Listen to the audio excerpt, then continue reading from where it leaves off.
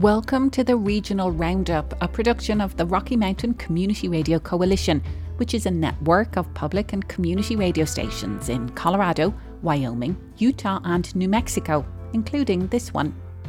I'm Maeve Conran, the Coalition's managing editor, and today we'll hear about beavers and birds. Beavers are where we started, at least in a North American context, by, going through and trapping them to near extinction, led to the transformation of these riverscapes into simpler systems that no longer recognizable.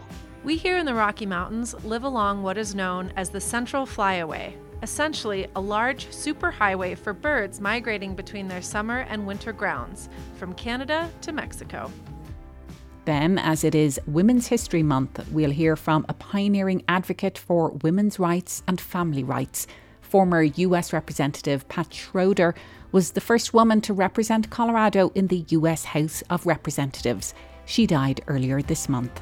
One of the most discouraging things has been the lack of progress on so many issues that I really care about. Issues that if somebody had told me when I got elected we'd still be trying to get through, I would never have believed it. From the Rocky Mountain Community Radio Coalition, it's the Regional Roundup.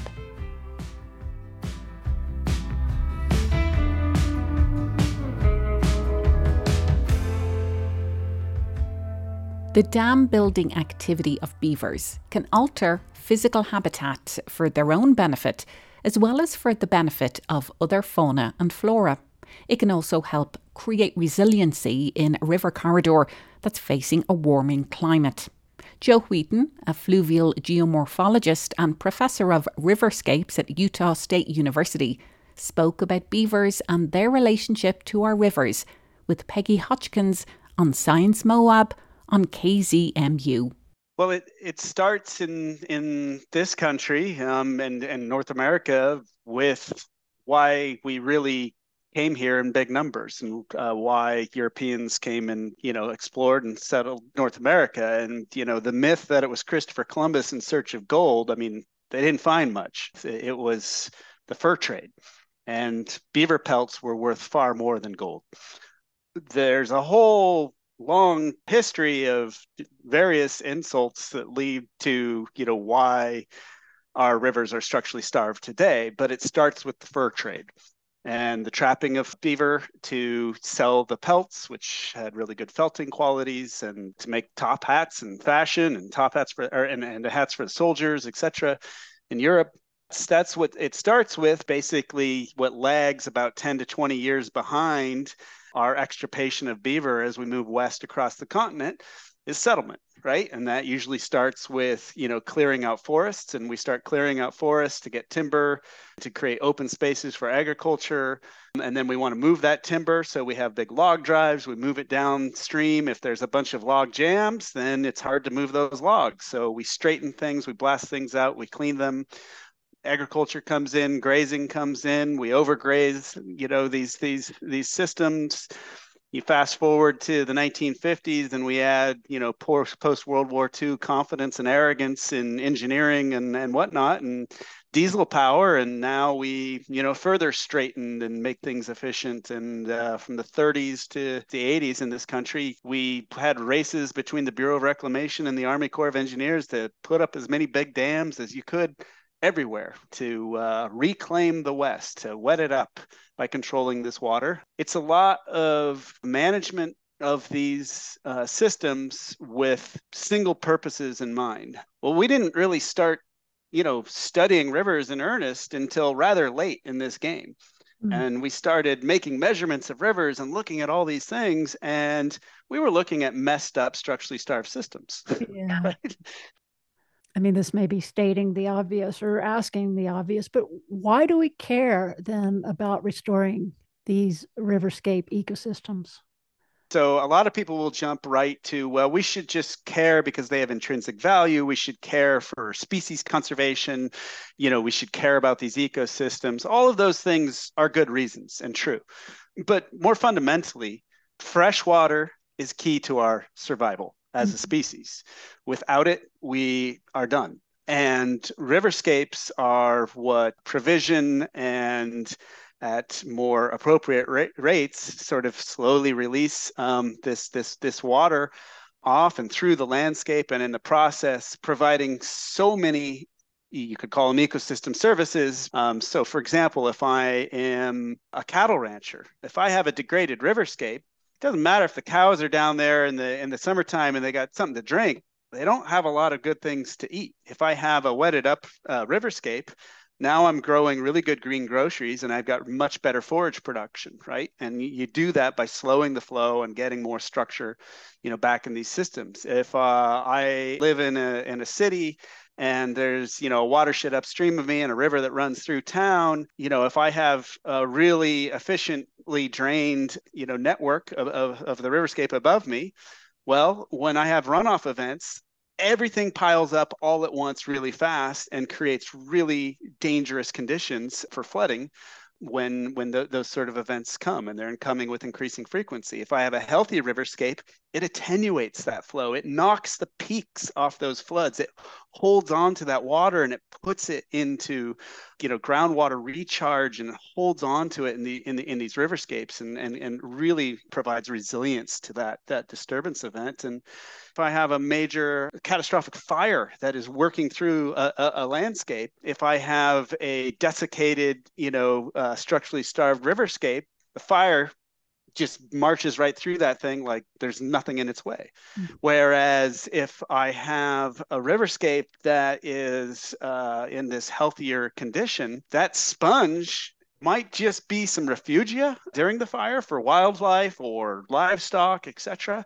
It can also be this really important buffer that can either slow the advance of the fire, or in big enough riverscapes, it can actually stop it and act as a brake. And so there's all sorts of benefits, especially as the climate crisis just is so much more pronounced and in our face.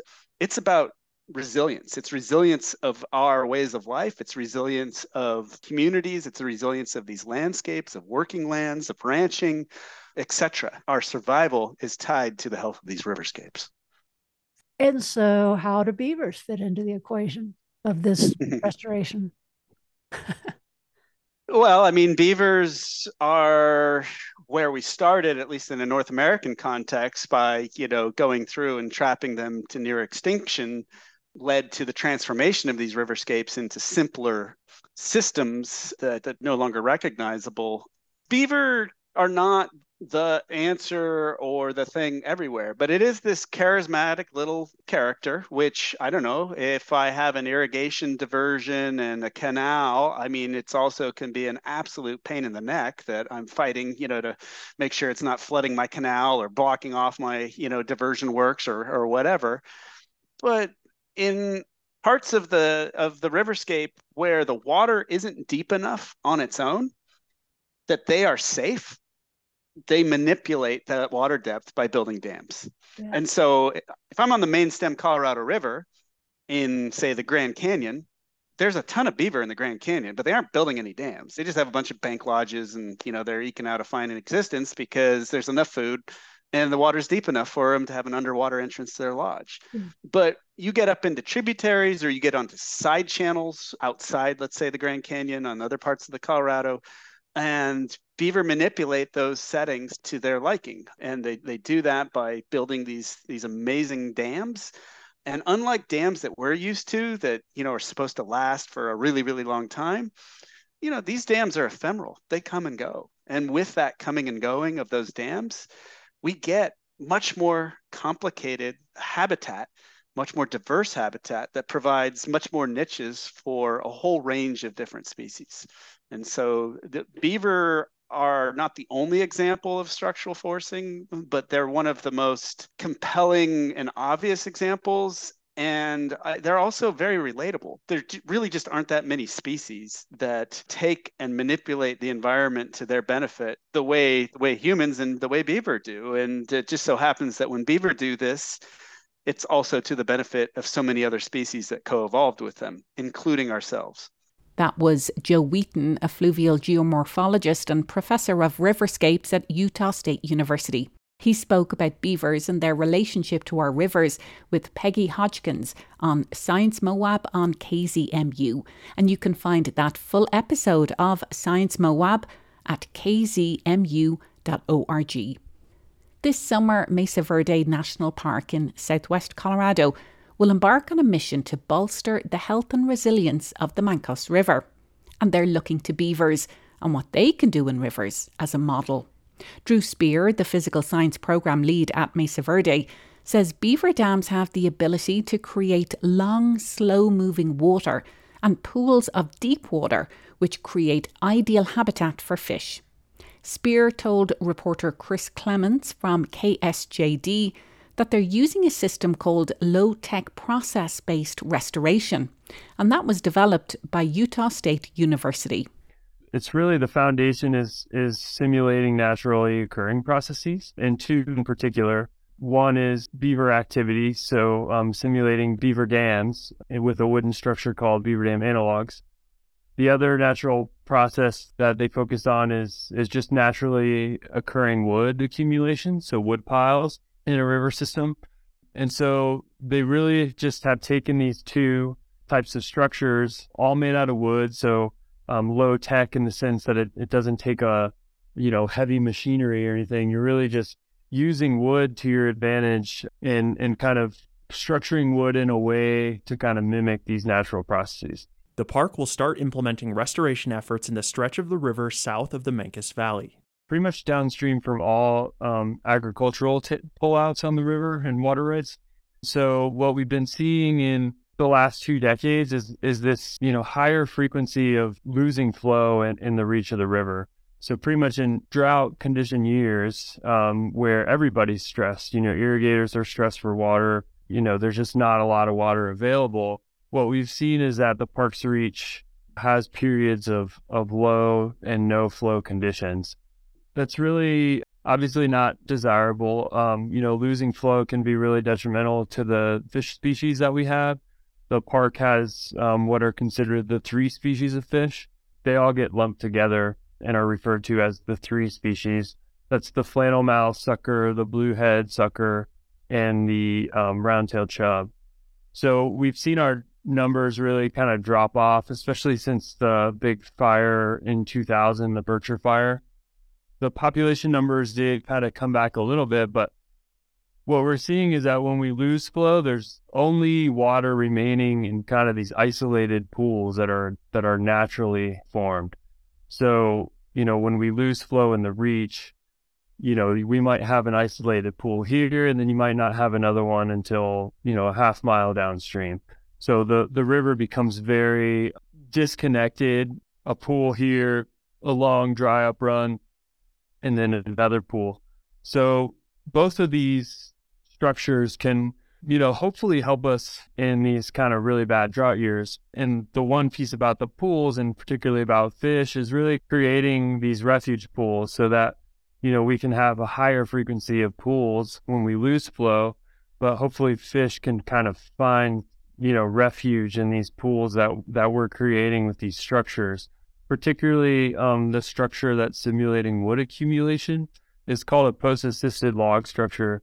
So if you picture a river, a lot of people picture rivers as being this kind of straight, nice, uniform thing, but rivers naturally move and bend and have multi-channels. And if you picture a wood pile in a river coming at the wood pile, you're going from kind of this vertical force to where it hits this wood pile, and now the wood pile is causing that water to kind of move more laterally.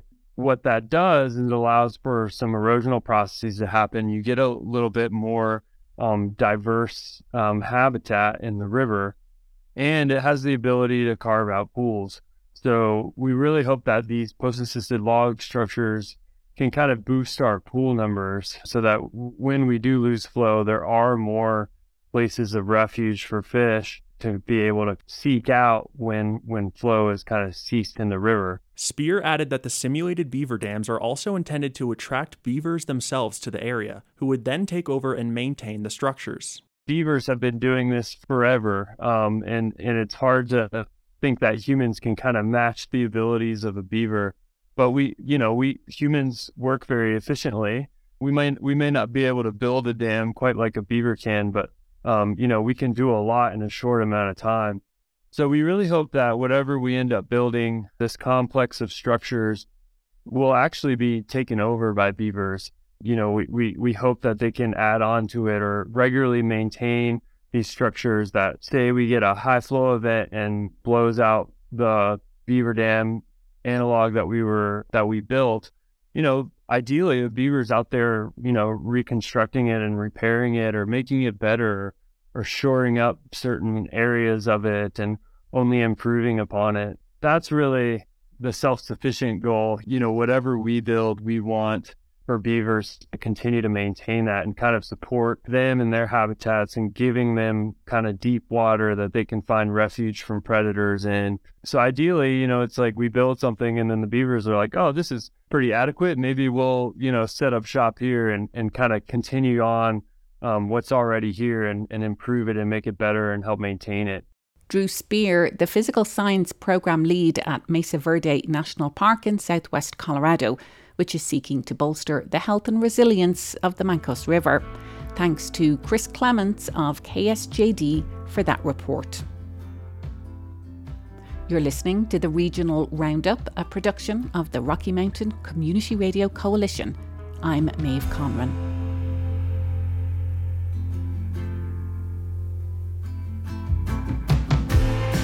Beavers play a role in the habitat of a bird that is iconic in the Rocky Mountain region. Tens of thousands of sandhill cranes are making their annual spring migration, flying over parts of our region as they transition from winter habitat to breeding range in the north. As we hear next in Rain and Shine, produced by KVNF in Paonia, the cranes often build their nests on beaver dams. We here in the Rocky Mountains live along what is known as the Central Flyaway, essentially a large superhighway for birds migrating between their summer and winter grounds, from Canada to Mexico. And while we are about a month off from peak migration, I wanted to kick off this season with a local legend, whose activities you may have noticed over the past few weeks. The Sandhill cranes have started their annual pre-nesting gatherings, and if you are lucky, you may see them in the fields or wetlands from San Luis through Grand County. Recently, we have even seen new flocks move into Montrose, Delta, and Mesa counties as well. The sandhill crane is one of 15 species of cranes that are alive today, and we here on the western slope even have our very own subspecies, the Rocky Mountain sandhill. The original Colorado native, these iconic birds are one of the oldest bird species on the planet. The ancestors of these big red-headed beauties, who now fly over our highways and walk among the wheat and barley fields, were alive in an era where their neighbors were the mastodon, mammoth, and dire wolf. At 4 feet tall with a 7-foot wingspan and 3 toes that have long, sharp claws, the sandhill crane is a fierce protector of itself and family. Both the female and the male can defend their nest from raccoons, golden eagles, coyotes, and pretty much everything in between. They have to, as they do not nest in trees. Their 3rd toe is too small for gripping branches, but just perfect for slow walking. And when they are not flying, they do spend most of their time on the ground. The crane's favorite nesting place is on top of a beaver dam or lodge. In fact, beavers play an essential role for the cranes. 50% of Colorado sandhill crane nests are made alongside or right on top of that big-toothed, furry lumberjack's own home. Talk about a good example of rural housing density. A crane family will return to its nest year after year and have been shown to return for as long as 30 years. A family bird, the nesting pair of cranes shares incubation of 2 eggs, and when the young birds, which we call colts, yes, just like baby horses with those same long legs, hatch, each parent takes one of the 2 young ones under their wing and walks with them throughout the day as they forage for food.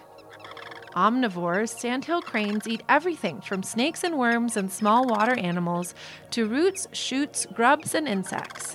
Their metabolisms can even handle the modern, high-carb foods of wheat, barley, and small potatoes, which they find with their long, strong beaks in our winter croplands. The sandhill crane is a successful example of how we as humans can learn to live with and even support wild creatures. In 1973, the bird was listed on the endangered species list, and conservation and resource management efforts started a few years later. At the time, there were just 25 documented breeding pairs in Colorado. As of today, there are between 250 to 300 breeding pairs of our own hometown greater sandhill crane. The story of the sandhill crane shows that good things are possible when we put our attention to them. You've been listening to Rain and Shine, a production of the Learning Council, produced by Corey Stanton and written and narrated by me, Calla Rose Ostrander. Thanks for listening. You can find more episodes of Rain and Shine at kvnf.org. March is Women's History Month, so today we remember a pioneering advocate for women's rights and family rights.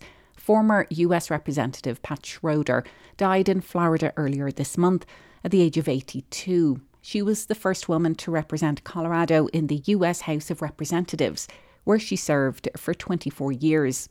In 1992, she spoke with Marty Derlin of KZMU in Boulder about her work and about the lack of female representation in Congress.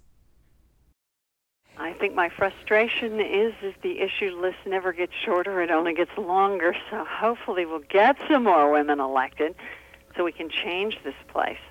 How long have you been in office now? I am in year 20. At the end of this year, I will have been here 20 years, which makes me the Dean of the Women. And I must say, as you reflect on that, one of the most discouraging things has been the lack of progress on so many issues that I really care about. Issues that if somebody had told me when I got elected we'd still be trying to get through, I would never have believed it. But I think it's because we only have 29 women out of 435, and women's issues are just treated very lightly here. Can you identify some of the issues you're speaking about? Well, all the work and family issues impact on women the most because women are the caregivers in most families. And we have a workplace that just doesn't recognize caregiver roles at all. In fact, you're penalized if you have to be a caregiver. If you call in and say your car broke down, oh, that's fine. If you call in and say your child care broke down or your spouse is terribly ill and you have to get them to the hospital, that is not fine. So it's very interesting that we have a totally non-family workplace. We also find that the tax code discriminates against women, Social Security still discriminates against women, many pension systems. If you look at the health care, the women have not been treated very equally among national research. We're finally getting that turned around, but it will take us to the end of this century to know as much about women and disease as we know about men, and that's if we keep everything on track. As you know, we passed a civil rights bill that doesn't treat women equally. It gives them lesser remedies. It caps their remedies. It doesn't cap others' remedies. That should be modified. We also have the tremendous push on anti-reproductive choices for women, whether it's the gag rule. I mean, imagine a country that won't allow doctors to talk to women about the range of options if they're getting tax money, for crying out loud. It means family planning research being cut out. It means all sorts of things. So women haven't been taken seriously in the workplace, taken seriously in the tax code, taken seriously in any of these areas. I say to women, if they went to see an obstetrician or a gynecologist and he pulled out a little hand puppet and said, now we are going to do your exam, you'd walk right out the door because he wasn't treating you with any real respect. And yet that's how Washington has treated issues around work, family, women, their bodies, every other such thing, equal pay. It's been like they've wiggled a little hand puppet at it and not taken it seriously. How do you feel about a sense of solidarity with women in the country now? Do you have that sense? Did the Clarence Thomas hearings do anything for that feeling of being united? Do you feel as if there's a strong women's constituency out there? What's your sense of that? I think it's stronger. I think there's a lot more left to do. We're constantly improving, but I think very often women find that the first person to attack them is a woman, saying, why do you just care about women's issues? Well, I don't. But, if we don't bring these things up, no one else does. I'm more than willing to let anybody else bring these up, believe me. But I've been sitting here waiting, and it's funny how they never come up unless we're there pushing all the time. And working in other areas, too. But I hope women begin to understand that, and that we all start working more and more together. When you go read the suffragettes' speeches at the time they were trying to get women the right to vote, they were so optimistic that we would really use our vote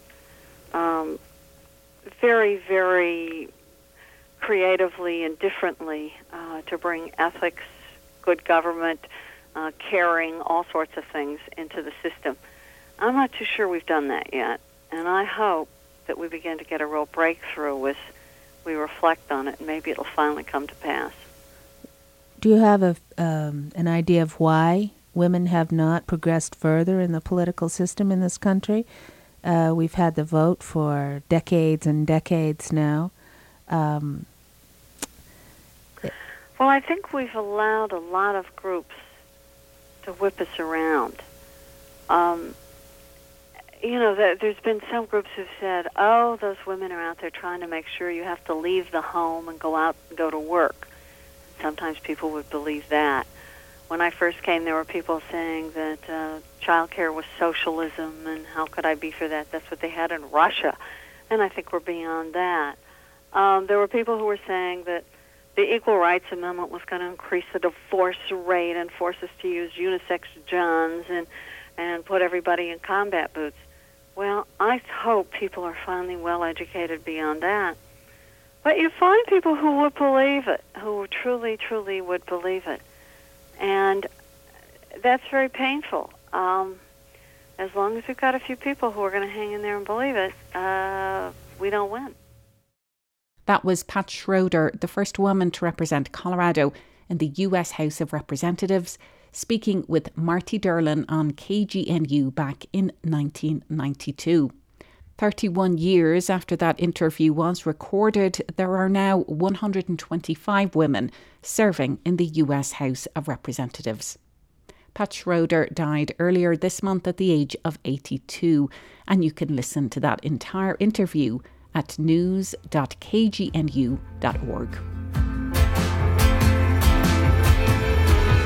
You've been listening to the Regional Roundup, a production of the Rocky Mountain Community Radio Coalition, a network of public and community radio stations in Colorado, Wyoming, Utah and New Mexico, including this one.